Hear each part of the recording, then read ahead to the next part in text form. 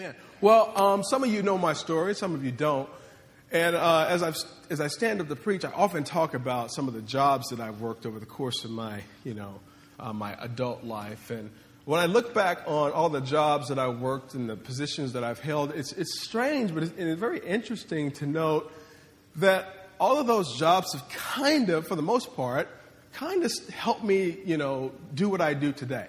The skills and the experiences and the things that I picked up along the way, strangely, really helped me to do what I'm doing right now, which is pastor and help lead this church. I mean, I've had a wide range of jobs since I graduated high school. I was a donut specialist at Dunkin' Donuts when I came out of high school. I worked there as a dishwasher in the dining hall when I was at the university. I worked at the ice arena. I used to drive the Zamboni. I'll tell you about that. That seems to be an interesting thing that people are interested in. I think I've actually gotten jobs because Zamboni driver was on my resume. In fact, I've been in interviews where I've talked more about driving the Zamboni than the job that they were interviewing me for. But I drove the Zamboni. I've worked at Christian bookstore. I worked at a large church. I even worked in TV news station, which is actually what I went to school for. And all were very beneficial, and all those things really helped me. But I think the most significant job in terms of what helps me do what I do right now was I spent about 3 years working in sales and marketing. I worked for a company called Bedloft.com, and basically what we did is we marketed bed lofts, microfridges, and little futons to college campuses all across the country, especially in the Midwest. And if you're wondering what a bed loft is, that's a bed loft. It basically takes your bed and it lofts it, puts it up in the air so that you can maximize the floor space in your room.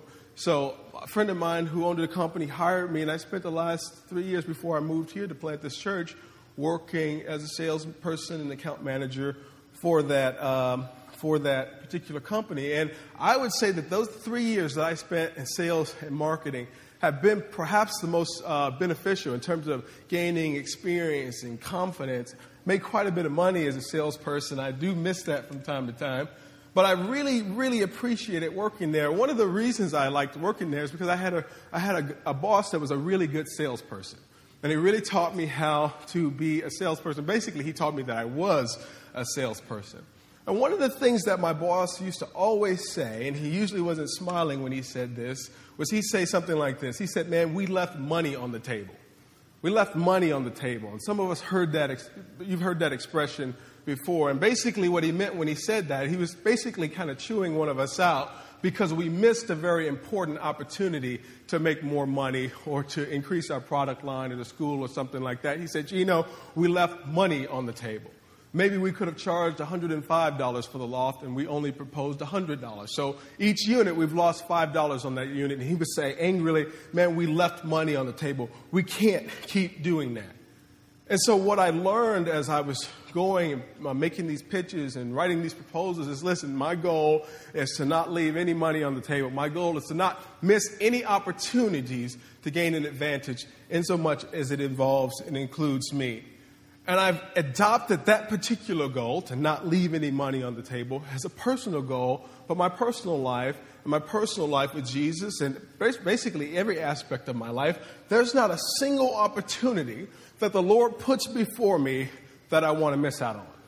There's not a single God-given opportunity, whether it be in this church, whether it be in my personal spiritual life, whether it be with my family, whether it be in my marriage, whether it be with my relationships and my friends. There's not a single opportunity, man, that I ever want to miss that God puts before me. But sadly, as a pastor and as a Christian leader, as somebody who's sort of on the ground level of helping young disciples grow and mature in the faith, one of the things that I see over and over is that God's people, man, we leave a whole lot of money on the table. We leave a whole lot of money on the table. There's lots and lots of stuff that God wants to do in us, that God wants to do to us, that God wants to do through us, that we simply miss out on for one reason or another. Plenty of missed opportunities. And usually those same people that are missing all of these opportunities are usually clueless as to why. Wondering why life is passing them by. Wondering why God seems to be using others and not using them. And it's always confounding to them why all of these opportunities are missed. But when I'm looking at their life, I usually can tell that they have put themselves on the sidelines, and because they're on the sidelines, they're leaving a whole lot of money on the table. They're leaving lots of opportunities that God has put before them on the table. And my goal is to not leave any money on the table. My goal is to encourage you and us as a church to not miss any opportunities that God would set before us in this new calendar year. And I think one of the ways to make sure that we don't miss any opportunities is that we go all in. We've been talking for the last couple of weeks about the importance of going all in. In fact, a couple of weeks ago, I began a series that I called All In. And basically what we've been saying is that the key to a great year is not going to be some clever slogans that we come up with or a long list of resolutions that we're sure to forget before we flip the calendar page to February. But the goal for us this year is to put Jesus at the center of our entire lives and to push everything in and to invest everything that we are on God and His stuff. If we want an investment, a return like we've never gotten, I think we're going to have to invest in ways that we've never invested before. If we want for God to bless us and to pour out things on us, I think that we'll have to slide in a larger share of ourselves and to invest and give God a little bit more to work with this year. And that's just one of the goals of where we said we're going this year as we go all in. And a couple of weeks ago, we started this series with a message that I called All In with Jesus. And we used as a main text Paul's letter to the Christian church, Colossians. We looked at chapter 1 and chapter 2, and basically what we set forth was that Christ is supreme. We looked at Paul. He was saying Christ is supreme. In other words, Christ deserves to be supreme in our life. He deserves to be at the center of everything else in our life. And Paul also talked about in chapter 2 the sufficiency of Christ, and that Christ is enough. So not only is Christ supreme, but Christ is enough. He's everything that we need. So Paul made a very strong case, which we walked through a couple of weeks ago, that Jesus deserves to be at the center of our life. And today I want to conclude this series with a message that I'm calling All In with SSV. And SSV, if you don't know, is just an acronym for South Suburban Vineyard, or All In your local church. All in your local church. Some of you may not know this, but I really believe in this thing we call the church. I really believe that the vehicle of the local church is what God has chosen to use to get much of the transformation done in the people and in this broken world. The vehicle of the local church is what God will use, for the most part, to transform this broken, fallen world, and is what He will use, for the most part, to transform us, His people. And it's because I believe in the local church and what Jesus sets forth this church to do in the earth that I believe that we as a people, if we give ourselves in a healthy way to it, we will see some really significant movement in our lives. We'll see ourselves move closer to our mission, our goals, our vision. We will have more fruitful lives than we've experienced when we just sort of been freelancing this thing and just kind of living for ourselves. So I've called this message this morning, All In with SSV. And some of you are visiting, you're from other churches today, and you say, well, what do I do while you're talking about being all in at SSV? What do I do? Well, this is a general message for what it basically means to be all in at your local assembly, your local community of faith. So you can take this back to your pastor and just tell him that this is on the house. He can thank me later for this. But man, we're going to get into it today. I really believe that this is a really strong key for us receiving and walking in what God has for us to receive. And I just pray that we can get into it today. So before I begin, let me just pray. Lord Jesus, thank you so much for this opportunity, Lord, to gather with your people, to gather in your name, according to your purposes and according to your mission, Father. Lord, I know that you would have some challenging things for me to say this morning. So, Lord, I just pray that you would just suck all of the offense out of the room. Lord, that would you have these words just connect in the spirit in which they're given. Father, would we give you permission this morning to challenge us, Lord, to move us in your direction. And Father, I pray that you would move me out of the way this morning. Lord, that your word and your truth may shine through. Lord, would you just decomplicate this morning so that your people can receive and respond to what you would say. I thank you in advance for all you're going to do today. In Jesus' name I pray. Amen. So I think a very important starting point in general, but especially as we talk about what it means to go all in here at SSV and in a local church, I think the starting point is this. We have to understand, we have to realize, we have to internalize this foundational truth, and that truth is this, that it's not about you. It's not about you. And I just know that there's something, there's a tinge of offensiveness even just in that sentence. And to soften that, I want to remind you that it's not about me either. When I say it's not about you, I'm not supposing that it's about me. I'm basically saying it's not about us. And this reality, whether it be church or otherwise, that life is not about you, that the world doesn't revolve around you, at least it shouldn't, is a life-changing perspective.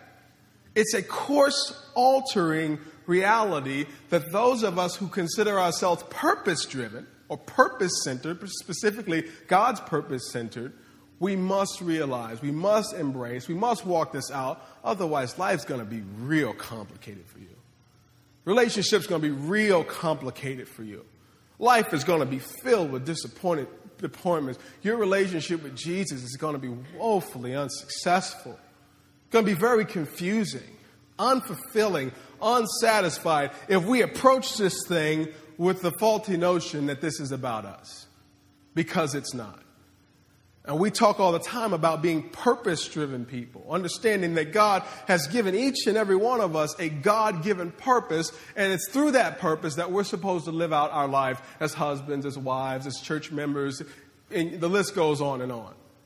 And I feel the need regularly to center us on our purpose, which is found all throughout Scripture, but specifically in Matthew chapter 22, starting at verse 36, somebody comes up to Jesus and said, "Teacher, what is the most important commandment in the law of Moses?" Jesus replied, "You must love the Lord your God with all your heart, all your soul, all your mind. This is the first and greatest commandment. A second is equally important. Love your neighbor as yourself. The entire law and all the demands of the prophets are based on these two commandments." And I know this is the first time we've ever read this before in this church. And people are chuckling, for those of you who are visiting, because we basically mention this in some shape or fashion each and every week because it sits at the very foundation of who we are.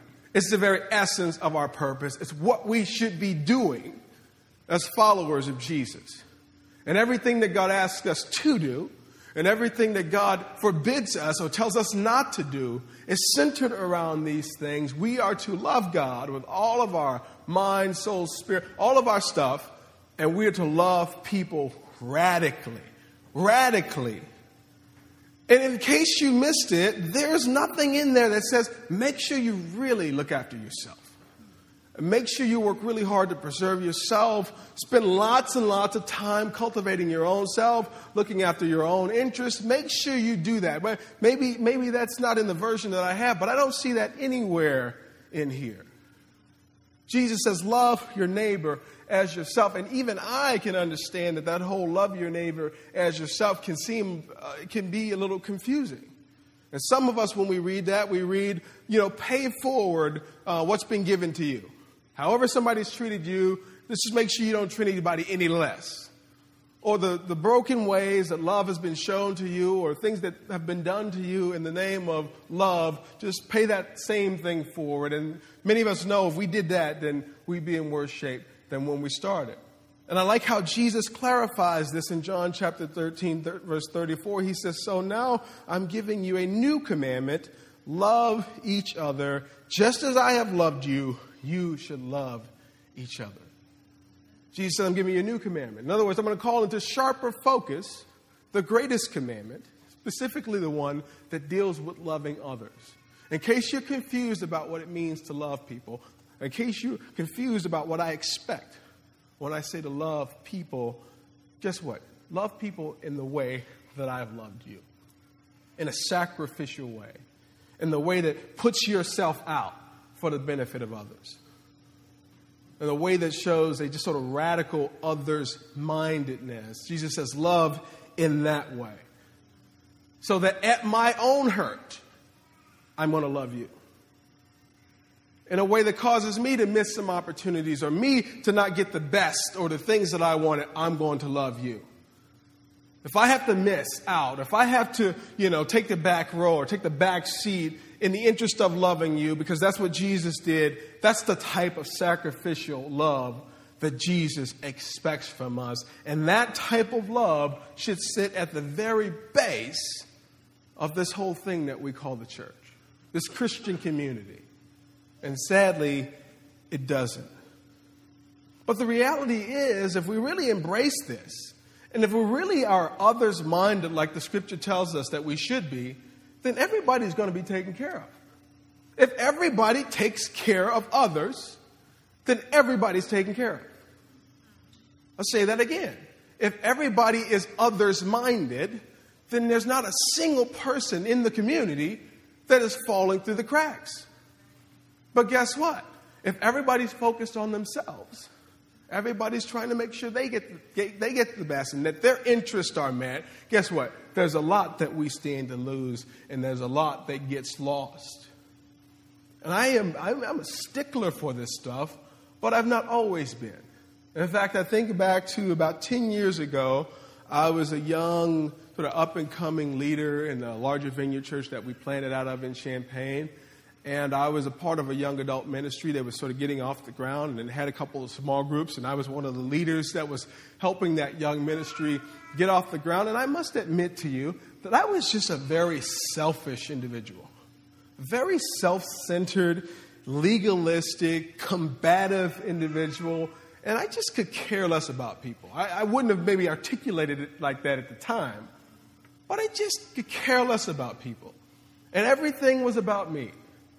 So the poor guy that was charged with discipling me and pastoring me would often send me emails or tell me about different meetings and different social gatherings. I'm a strong introvert, by the way, in case you didn't know that. And he would say, hey, we're having this leaders meeting over here, or we're having this gathering over here, this, that, and the other. And without fail, I would always send him this reply. Is it mandatory? Is it mandatory? Is this something that we have to be at? Now that I pastor and that I lead, I realize now that I just need to send him maybe a gift or something, or just write out a nice apology, because that must have been nerve-wracking to get from your leaders a response that asks, is it mandatory? Is it something that I have to be? And one day I said that to him in person. I asked him again. I'm so self-absorbed that I thought nothing of it. I said, hey, is it mandatory? And he says, you know what? You don't have to come to anything you don't want to come to. And I could tell that he was frustrated. I could tell that he was annoyed. I could tell that he was angry. But what he said to me next really changed the course of my life. He said to me, you want to be a pastor, right? He said, how are you going to be a pastor and you don't even like people? He said it just like that. In that tone of voice, didn't mix any words. He said, how are you going to be a pastor if you don't even like people? Of course, I didn't appreciate his tone at the time. Didn't appreciate the words he spoke to me at the time. But those words that he spoke to me has changed the course of my life. Changed it forever. Changed it forever.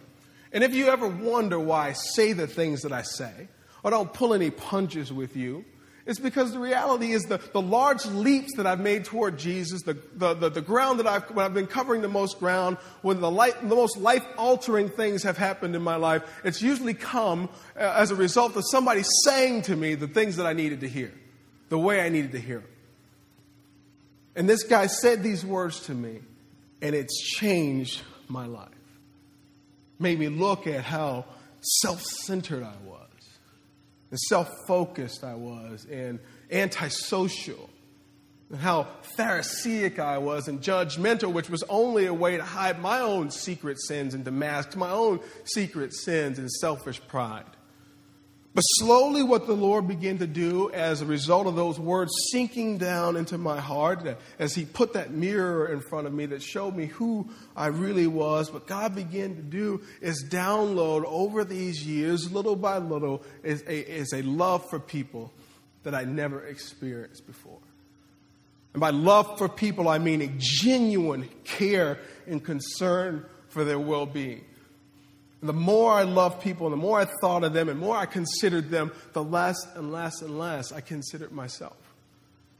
And God downloaded within my heart a love for people, and I've never been the same since. I've never been the same since. And since I begin to see God do this work in my heart, and since I get to see God do that same work in others' hearts, I begin to also see that the thing that really draws people to Jesus Christ is not the things that we think draw them. It's not the cleverly worded tracts, that we can put together. It's not just how much, the King James Version you've memorized and you can recite, just off of memory.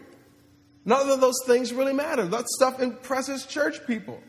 But the thing that draws broken, cynical people out from their world where they're just basically breathing to death, what draws them into the arms of Christ, what draws them into God's plan and purpose for their life is nothing other than Christian love. Christian love. That somebody would lay their own life down for their benefit.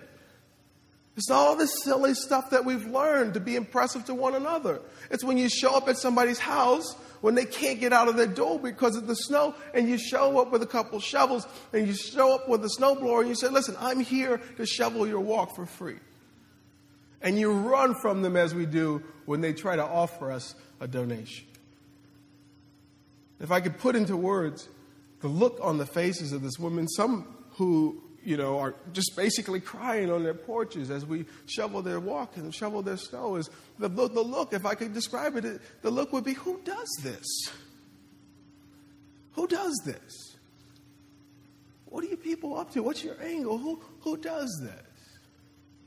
And I could see that when we leave their driveway, that we've made an impression on them. We've made an impression on them. And that's one expression of good old Christian love. And it's through this expression of love and this thorough understanding that this is not about me in the least bit is what really transforms the world and what really transforms us. The world isn't looking for selective piety and these sort of silly things that we do to impress one another. They're looking for good, genuine Christian love, an understanding that we know that this is not about us. That's the essence of what Christian community embodies. And without that, we can't really hope to have a very healthy Christian community in this church. But there's something that I've noticed as I've been around church my entire life. As my wife and myself try to build a healthy community here, sometimes we realize that sometimes church can be complicated, which is very frustrating because it's not supposed to be.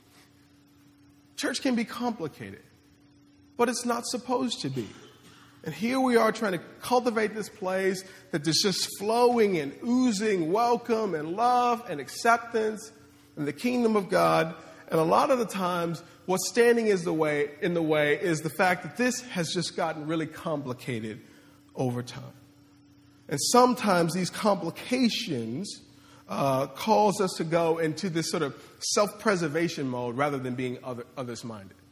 And I'll just jog through a couple of the complications before I get into the specific steps that I want us to work out within the next calendar year. One of the things that really makes church complicated, Christian community complicated, is abuse. Abuse.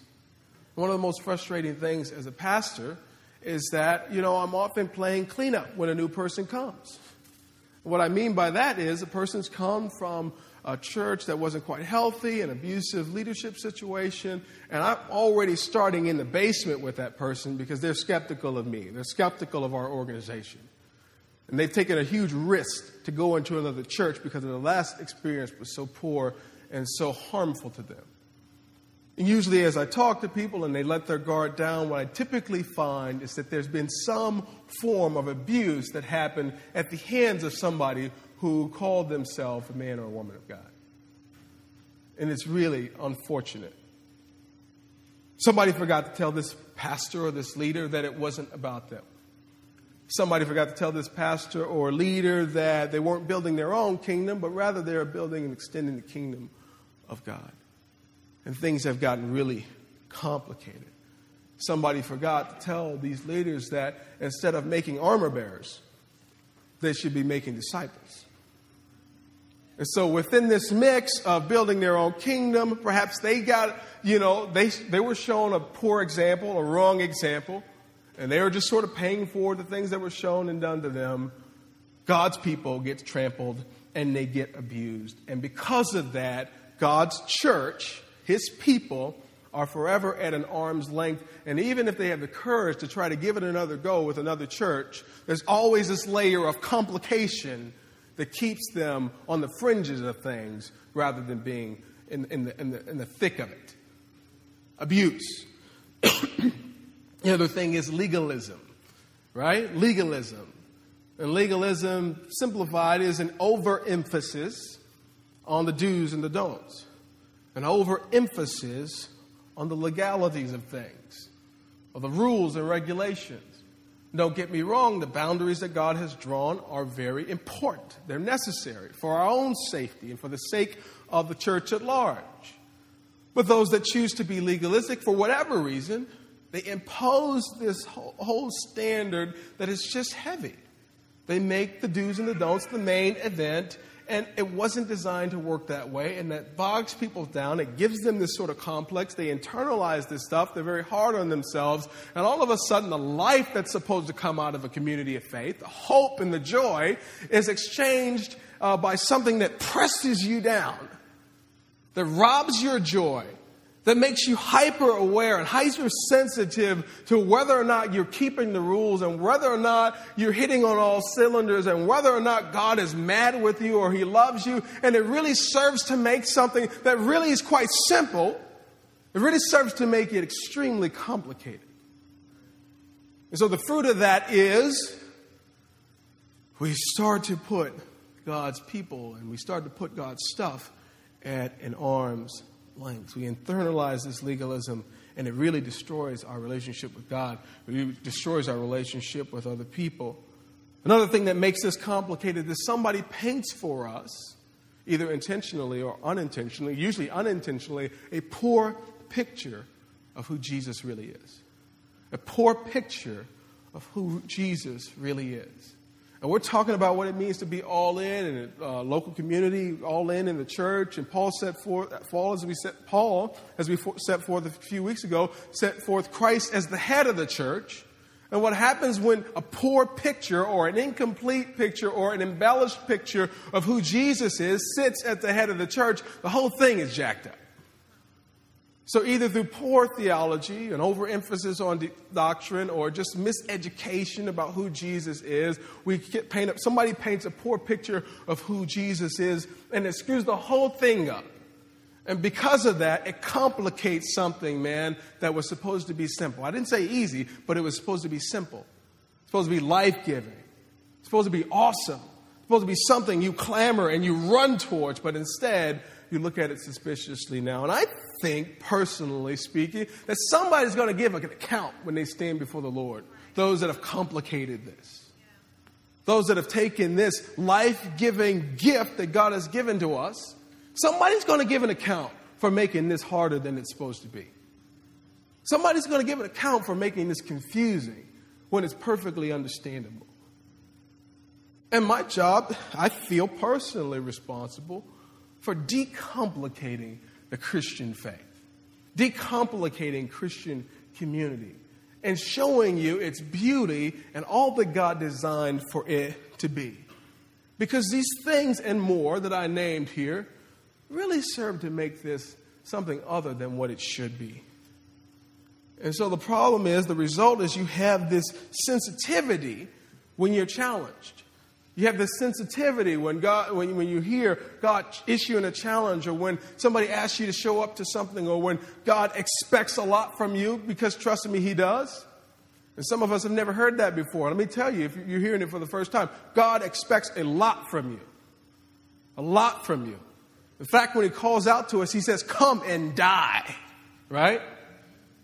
That doesn't fill a lot of chairs. But I didn't write it. He says, "Come and die." But God expects a lot from us. He expects a lot from us. But guess what? When you've been abused, when you've been saddled with legalism, and when somebody's painted for you a poor picture of Jesus, all of a sudden when you hear a challenge, when somebody calls you to lean in, when somebody calls you to go deeper and to give your life to other people and give your life to God's stuff and to set Him at the center and build your life around His stuff, all of a sudden, instead of saying, yeah, that's what God expects of me, because somebody complicated this thing, all of a sudden you bristle. You feel like you're being abused again. You feel like somebody's expecting too much again. You feel those feelings that you felt when somebody was abusing you or saddling you with legalism. And I just want to name that stuff today. I want to call it out. And for those of you who are struggling with any of those things, let me just apologize as an official of the church. I'm sorry that happened to you. I'm sorry that somebody abused you or misused you in the name of Jesus. I'm sorry. I apologize for that. I'm sorry on behalf of the church that somebody saddled you with this internal unhealthy sense of legalism. I'm sorry. I'm sorry that somebody painted for you a poor picture of who Jesus is. I'm really sorry about that. But I want to challenge you today that we move past those things today. And that no longer will those things be an excuse for us to stay on the sidelines. No longer will those things be an excuse or a reason for us to miss opportunity after opportunity to be blessed by God and be the conduit of blessing for others. That today will be the last day that legalism and abuse will be our excuse for missing opportunities that God has given us. Today will be the last day that excuse would be used that we didn't go all in because we couldn't trust God. We didn't go all in because we didn't know if that particular preacher or that particular church was the real deal. Let today be the last day. I think God is building for Himself an uncomplicated church. There's an army rising up that is desiring to strip away all of the religious stuff that doesn't mean anything, that doesn't transform people's life, that doesn't bring any freedom. We're looking to strip away everything that doesn't matter and focus on the main and plain. Focus on the gospel, man, and focus on the thing that transforms lives and will get us to where God wants us to be. That's the type of church that I want to build here. And the type of folks that I want to come along with me are people who are looking for an uncomplicated church. And an uncomplicated church has uncomplicated members, and it's led by uncomplicated leaders. And I'm just letting you know that that's what I aspire to build here, ever so slowly, ever so faithfully. And my challenge and charge for you to go all in is a challenge for you and a charge for you to join me in building for us an uncomplicated church. I think 3 specific things will be the key to us building that type of church. 3 specific things will be the key for us going all in. And I just want to sort of jog through these things. And if you would lean into these things in this year, it just makes me giggle to consider what God would do in and through us. I don't giggle very often, but I giggle sometimes, man, when I just think about what God wants to do to this church. And I know that a mobilized people with the same heart and the same mind is probably going to be the only thing that gets this stuff done. So let me jog through these really quickly. The first thing that we need to do, each and every person, talking about going all in, is to show up. To show up. I know you were waiting for something earth-shattering. You know, Pastor's been, in his prayer closet all week. He's been fasting. What are you going to drop on us now? Show up. You can't hardly do anything without showing up. There's a quote floating around the internet, and depending on which version you get, it says 80 to 90%, any variation of those in between. 80 to 90% of success is showing up. And that's a good number. It's somewhere from 80 to 90%, wherever that quote originated. But I believe that, man. 80 to 90% of success is showing up. A good chunk of what it means to take advantage of opportunities that are presented is being in the right place at the right time. I remember our church planting training, and one of the guys that was teaching that particular unit, he says, listen, man, just be very slow and almost never cancel events. He says, almost never cancel events. You said you can think of a million reasons to cancel events. Not the least of which is, what if nobody shows up? Well, he says they certainly won't show up if you cancel it.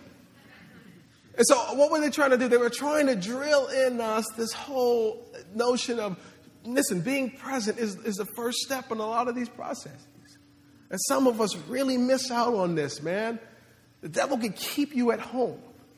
He keep you focused on yourself and keep you focused on what didn't go right or what you don't particularly like or who made you mad and keep you at home. He's won the battle.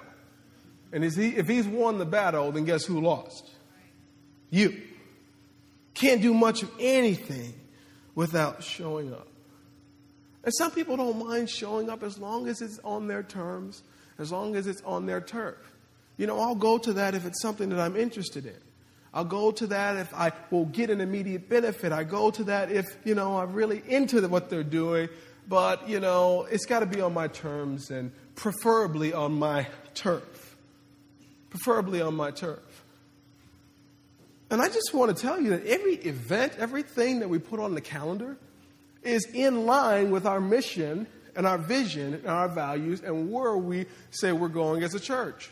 And many of you fell in love with that mission and vision. We print it in the bulletin each and every week. And some of us just love looking at the mission. We love how it's worded. We even like the font. What font is this? This is beautiful. But when it comes to showing up, when it comes to walking the thing out, all of a sudden it's a different story. But let me just tell you, everything we spend our money on, your hard-earned dollars that you give to this ministry, everything that we schedule is something that we've decided was in step with what you've agreed was the mission and vision that you want to attach yourself to. In fact, we even take events off the calendar if they no longer serve the purpose that we thought they'd serve. So part of what's going to really mobilize this church is if we really begin to show up and take these things very seriously. I read somewhere this week that it says showing up is just a sign of caring. It's one of the major signs that you care about something. And I'm not talking about that specific event or that specific thing. It means that you care about the overall mission of what we're doing and that this is just one of the installments, one of the steps in fulfilling that whole mission and that whole sense of we're doing something together as a community of faith. Listen, call me old-fashioned or old school, but I grew up in a church culture where, man, the question we were asking ourselves is, what are we doing? Not what are we doing like in this sort of cynical way, but like, what is my church doing? They have an outreach, put it on the calendar. I wouldn't miss it. There's a special service. Dude, I'm going to be there because this is my house. This is where I attend. Oh, we're doing this outreach event. Listen, what are we doing? I'm there. Wouldn't miss it. I wouldn't miss it. And I think that we've sort of gotten away from that. I think that some of that can get unhealthy. Let me just acknowledge that. Especially if the mission isn't sharp and the values aren't, focused. Things can just get kind of hairy and you look up and you're in church every day, doing something every single day. I'm not talking about that. I'm talking about there used to be a commitment to the local church to say, listen, what is my church doing? I wouldn't miss it. I wouldn't dare stay home unless there was a really, really good reason to do so. But I think what's taken hold of us is that there's a consumer mentality that's invaded the church. There's a consumer sort of outlook that we approach our community of faith, with that we didn't do that particularly before. And basically what we ask ourselves is, what? Will I get something out of that? I'll go to that if I will immediately benefit. I'll get something, I'll go to that if it will immediately serve me. But what we fail to realize is sometimes it's not about what you can get out of it. Maybe just your presence there at that thing will give the thing the boost that it needs to be fruitful. Maybe there's another hand needed at that thing that you're considering whether or not you'll participate in. Maybe there's a word that God wants to speak through you. Somebody that God wants you to throw your arms around and encourage. Sometimes, it's not about us, exclusively. We'll never come to that understanding if we are if we're deciding and making decisions as to whether or not we'll show up, either physically show up or show up in our heart or be into it or be excited about it, if we're only deciding on the basis of, does this suit me? Does this fit me? And I know many people, particularly if somebody's made this complicated for you, if they've abused you, if they've asked too much of you, that sometimes we're exercising our freedom, and we exercise that freedom by just being absent. I say, I don't have to go to that, so I'm not. Nobody's going to make me go to that. And when somebody says, hey, we really need you to be at this event, what you hear is, you better be here, else we're going to be mad at you. You better be here, otherwise you're not saved. You may not make it in, you know. So all these feelings cause you to bristle, and again, you put God's stuff and you put Christian community at an arm's length. And what inadvertently happens is it becomes about you. It becomes about you and not about others and not about the mission and not what God wants to do through this community and through these people together. All of a sudden, it becomes about you. And when it's about you, oftentimes we choose not to show up. But can I challenge you today to show up? To show up. If you can, to show up. Can we make a promise to you that the things that we schedule will be meaningful, that will be worth our time, our energy, and effort, and that we will only schedule things and that we'll only ask you to come to things that are meaningful and that work toward our vision and our values of blessing this community and transforming this community? We promise you that. What if we all just decided, man, we're going to show up this year? If I can make it, I'm going to show up. If I can make it, I'm going to show up. If I can make it on Saturday when we're serving the poor over in Harvey, I'm going to show up. Me getting a little more sleep is not more important, in most cases, than serving the poor.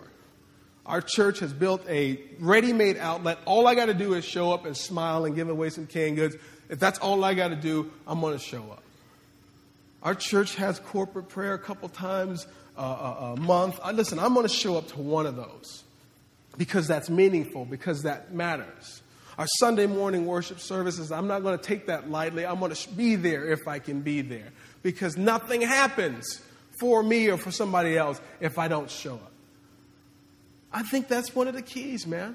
Whether this is your church or you go someplace else, listen, we got to show up. We got to show up.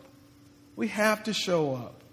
And once you show up, I think the next step is to step up. The next step is to step up. Because some people, listen, I'm glad you're here. I know your story, and I know it's all you could do, man, to just make it here. So I'm happy that you're here. Some of you have heard your story, heard your background, and the fact that you took another risk on another church, considering what you came out of, is a miracle. And listen, don't mishear me today. I am glad you are here. But once you get in the door, there's another step. You got to step up or step forward, right? And I just want to focus our attention on the fact that this is a stewardship thing, right?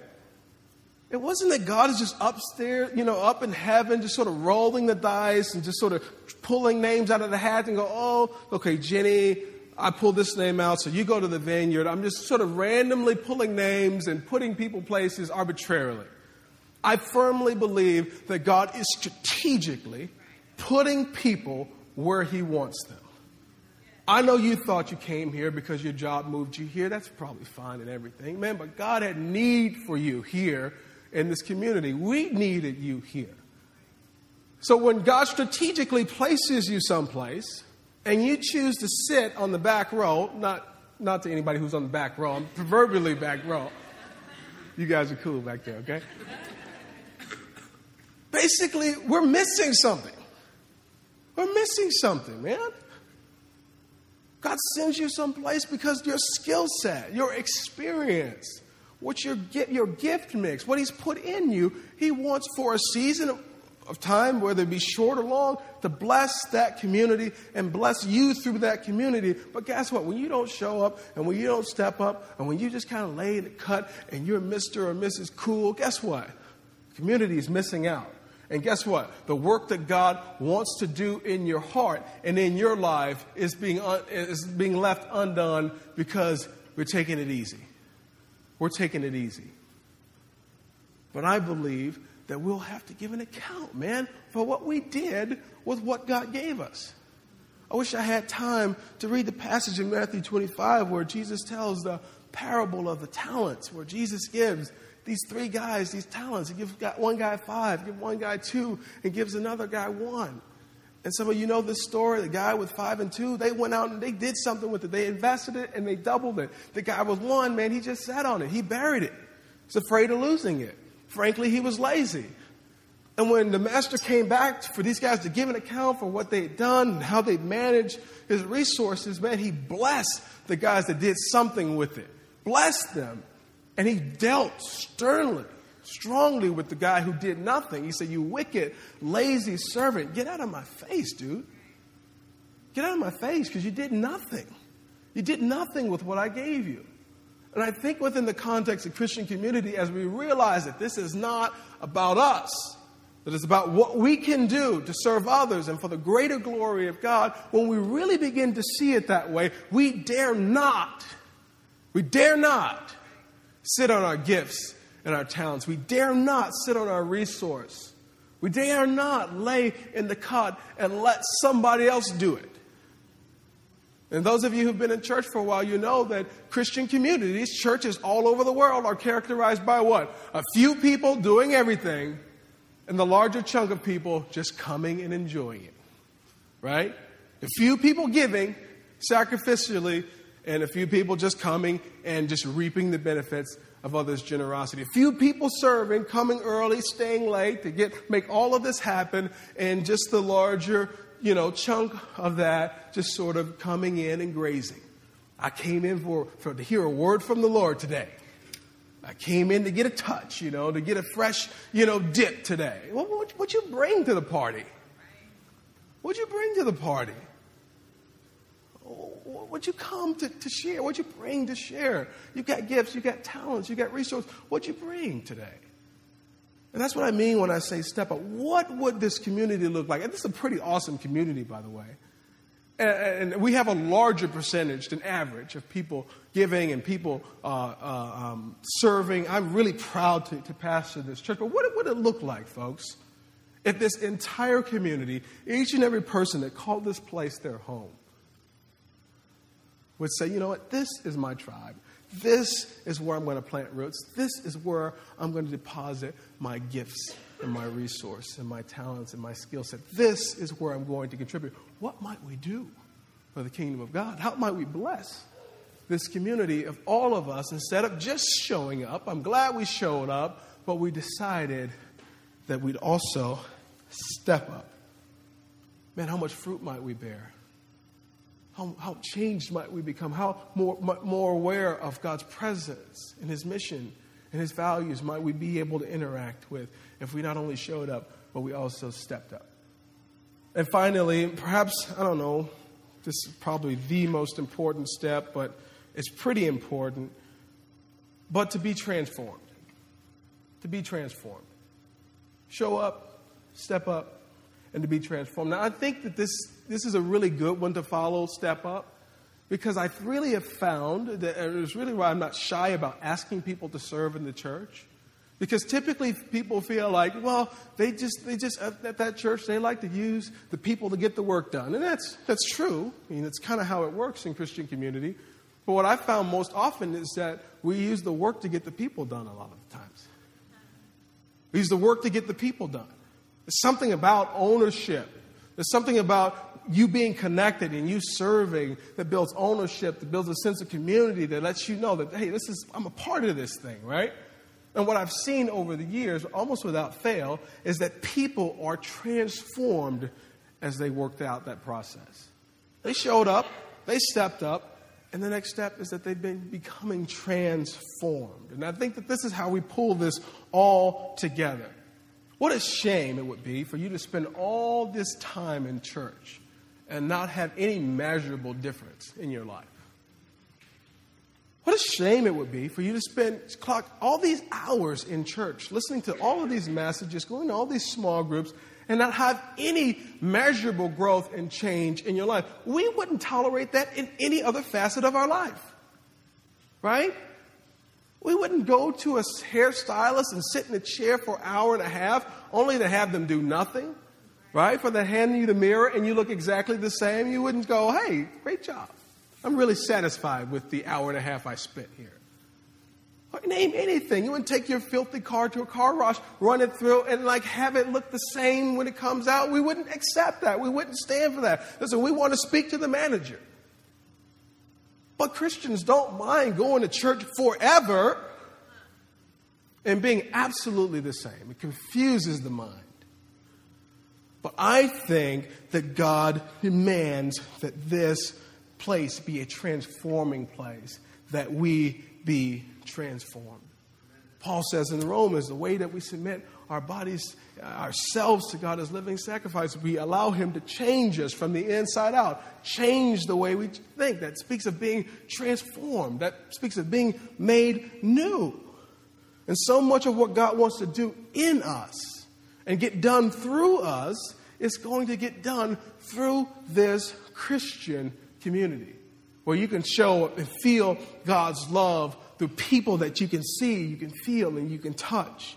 You can see what it means and see what it looks like for godly people to walk out love and acceptance and welcome in the midst of all of the negative things that exist in this world.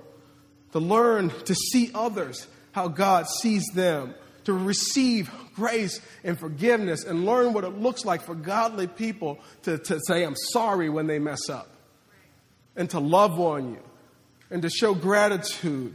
You come to this place and you learn how to worship God. For those of us who didn't get the type of social education that we should have gotten from our parents, you come among healthy, God-fearing people and you learn how to love your kids. Learn how to raise them in the way of the Lord. Listen, those and many other things happen under the umbrella of healthy Christian community. And those things change and transform us. And every time I preach a challenging message about this whole idea of Christian community and calling us all to greater responsibility, calling us all to a greater sense of leaning into this, I just need to remind you that the goal of saying, hey, make sure you show up and hey, make sure you step up isn't just so that we can have a higher, attendance count at the end of the day. The reason is that when you show up and when you step up, the real work begins to happen in our lives. The real transformation begins to take place. And I feel the need to just focus us in on why we're here. We're here to be changed. We're here so that when God looks at us, He sees a picture of His Son in us. That we resemble Christ and we become more and more like Him. And the super beautiful thing about this thing is as we are transformed, the world around us becomes transformed. Jesus calls us to go into the world and make disciples. He calls us to be salt and light, people that change the world. But guess what? If you haven't been transformed, you aren't going to transform anything. I'll say it again. If you haven't been transformed yourself, the love and the truth and the standard of Jesus Christ hasn't so arrested your soul that it causes you to live and love and serve and interact and treat people differently, guess what? You're not going to be impacting anybody outside of these walls. But let the love of Christ take a hold of your heart. Let you get a real understanding of who God is and what He expects from you and have that change you from the inside out. Guess what? People can't help but see it and can't help but be attracted to who you've become and what you stand for. Can we just agree on that today? So listen, man, I really hope that you take this for what I really, in the spirit in which this has been given today. And many of us wonder about the 30-day fast. We're in the 30-day fast, and we've issued a 30-day challenge that we're just going to collectively lean into these things. But this is what the goal is, man. This is the goal is to make us all more aware of what God wants to do in and through us. To open our eyes so that we can see all of the God-given opportunities that He set before us. To be just very aware of all the money that we've been leaving on the table, so to speak. All the opportunities that we've missed. And we can say in this year that these things that God set before us, I will not let them pass me by. I will not let them pass me by.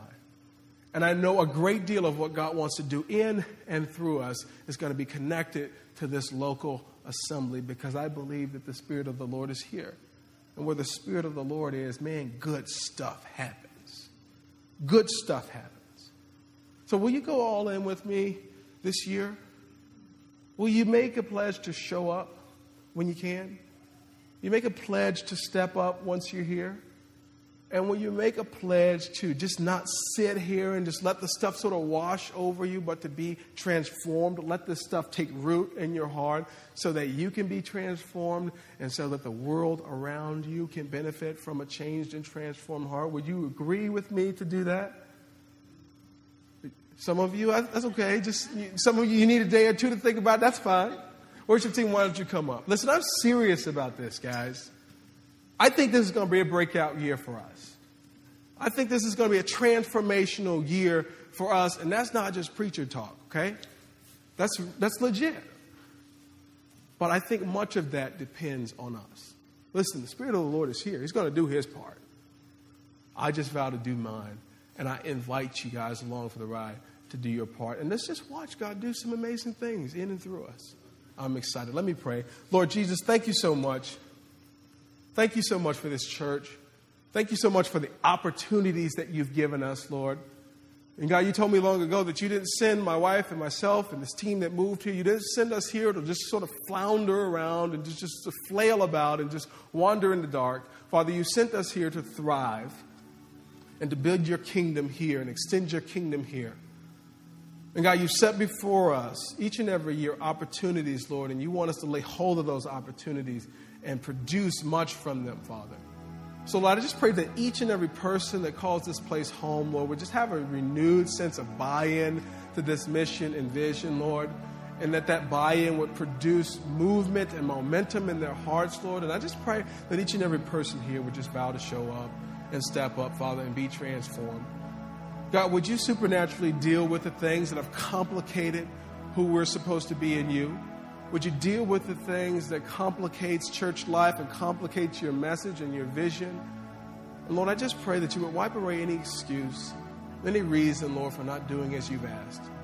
God, give us strength and courage to live this life for you and to see the amazing things that you want to do in and through us. God, we ask all these things in Jesus' name. Amen.